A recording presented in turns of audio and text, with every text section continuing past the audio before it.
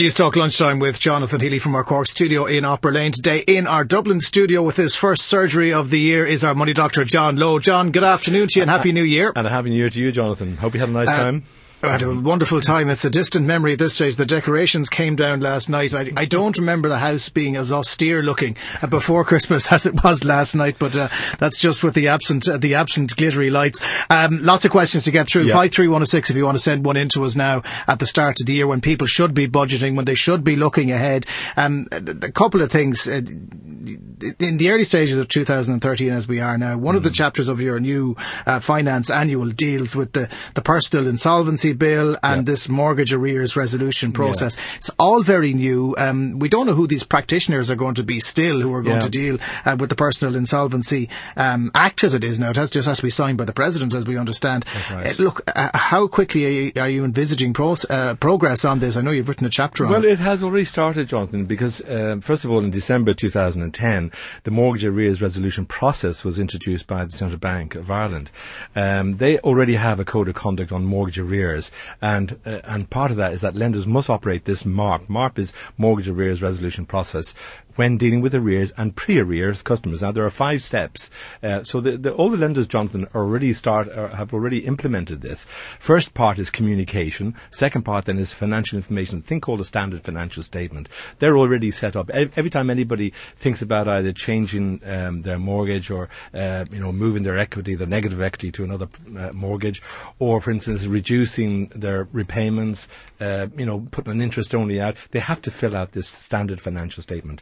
Then comes the assessment, which is done by the Arrears Support Unit, then a resolution, and then appeals. So, once you've gone through that system, the lender must then wait at least 12 months before they can repossess. So then it comes down to voluntary surrender, trading down, or a voluntary sale, for instance. But then, after that, that's when the personal insolvency kind of courts will come into being. Okay, so it's a long and complicated process, and there's still a few dark corners that we don't know much about. I will say this, that the banks are now starting to kind of be realistic, Jonathan. And, we've said it before, you can't get blood from a stone. This is very true for a lot of people who can't even afford the interest-only payments. So there's a reality both setting in for the customers as well as for the lenders, that, you can't get blood from a stone, you can't make a silk purse out of a sow's ear, all the kind of little phrase that you can use, and the reality is that banks are going to have to start negotiating.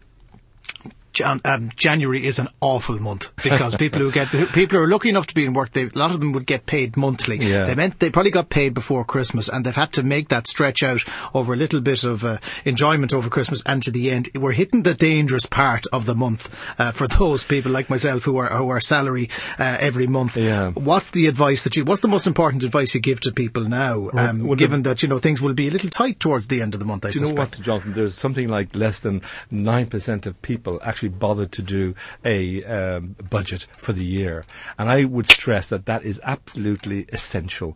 If you want to know what income is coming into the house and how it's going to meet the expenditure that you have, write it down, even on a blank sheet of paper, all your expenditure, and divide by 12, and then see how that matches with the monthly income that you're generating. I mean, a lot of people are afraid to do that, John. I'm afraid to do that because I don't know. I mightn't like the figure I get at the end of it. Little things like, even if you were putting, the TV license is €160, divide that by 12, Jonathan, it's €13.33. That's what you've got to find every month just to watch television, legally, at least. So, I mean... well, hang on, as we have the Sky on top of that as well, or the UPC or whatever the case may be. It's not just all RTE, But it has to be accounted for, it has to be accommodated and computed. So why not, find out, have you got the income? And if you haven't, there are 2 aspects then. One, you earn more or you cut costs. And after, we've said this before as well, once you've earned, you can't earn any more. And once you can't pare any more costs off your expenditure, then your only solution then is to prioritise. And that's why, for instance, last year, Jonathan, 64,000 people stopped paying their health insurance. Yeah, and that's not necessarily a good thing either if they can't afford that. And you did very well, mind you, from memory. I did very well, and I still stand over that. Come here, let's get to some of the questions that are there. David is a hopeful first-time buyer. Good to hear that you're in that position, David. He's going for a mortgage. He wants to know who's the best, euro for euro or pound for pound. Well, I like to use an acronym here, TILE. TILE being the term and rates. So the term is probably around 30 years. Some will give 35 years. And the rates, you're only getting standard variable rates now. No more trackers. And the fixed rates are just not worth going for. For instance, the best of them are AIB, 3.84 for under 50%, although I don't think there'll be many borrowers out there who'll be going for a 50% loan to value. 4.04 is the 50 to 80% band, and then the over 80% is 4.24. That, believe it or not, Jonathan, is the cheapest on the market. That's T for tile. The I for tile is income, and this is the important part, because you got two methods, Johnson, of creating a loan. One is either through the multiples, where your income is X amount per annum, and for instance, the permanent TSB offer 3 times that income to warrant a mortgage. The other aspect then would be the net disposable income. This is a better route, in my view, whereby 35% of your net income should not you should not pay more than 35% on financial commitments. So 35%. So you can work it out yourself. What is your income each month? Multiplied by 35%, and that's the amount of money you should not exceed in paying financial commitments. The L is then for loan to value. 90% for first-time buyers, so David will get 90%. There's one institution that will give you 92%, but 90%. So you've immediately then, the E is expenses. You've got to come up with 10% costs. You've got stamp duty of about 1%. That's up to $1 million if you're buying a property for $1 million. And legals, 1% plus VAT plus the legal outlay. And even the valuation fee of €130. It's all money. But, just think of tile, and that's you're set on your way towards getting your mortgage.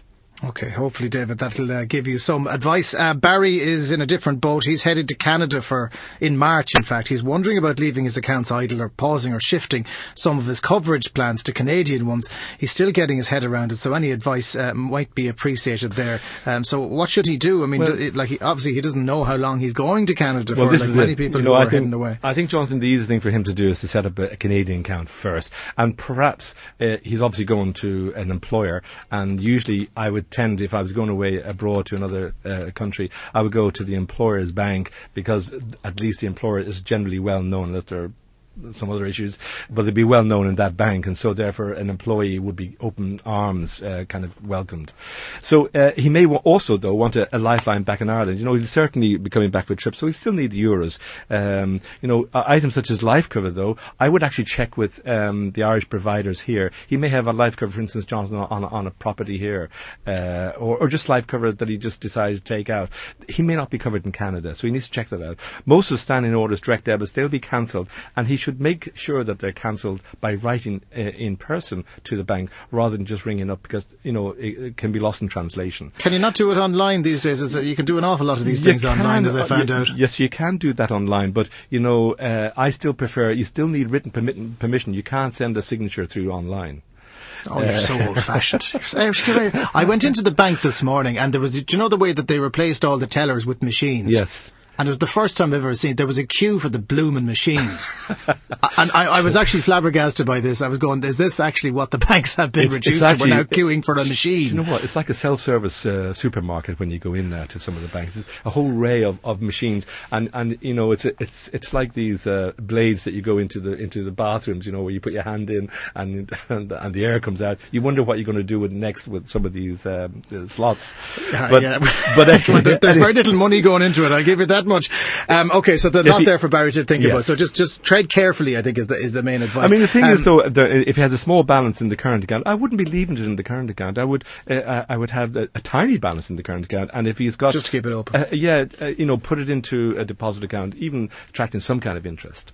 Seamus has an interesting question. I don't know what side of the fence he falls on, but he wants to know, will the property tax be payable by the occupier tenant like everywhere else in the world, or will Ireland be somewhat unique in that it will be paid in the circumstances by the owner? That's a really, really good point, Jonathan. But, when you think about it, could you imagine the revenue going after all the tenants, going from property to property looking to get their money back for this property tax? I can't see it happening.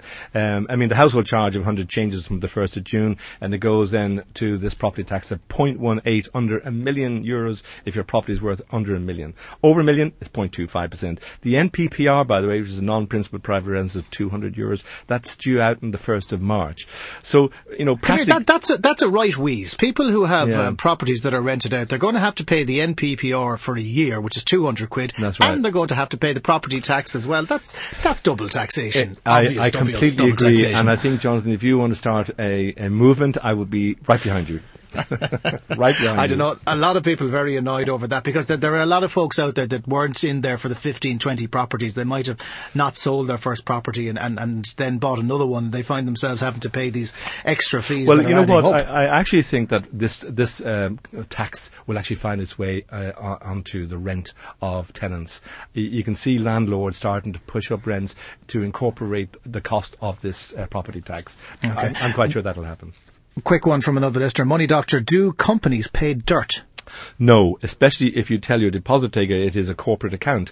But you do have a potential liability, as the interest forms part of the corporate income. And if you are a profitable company, so if you're making profit over here in Ireland, you're 12.5%. So you pay tax on that income. But it's better than 33%, which is the dirt tax now. And let's start the year, as we mean to continue, with a perennial question.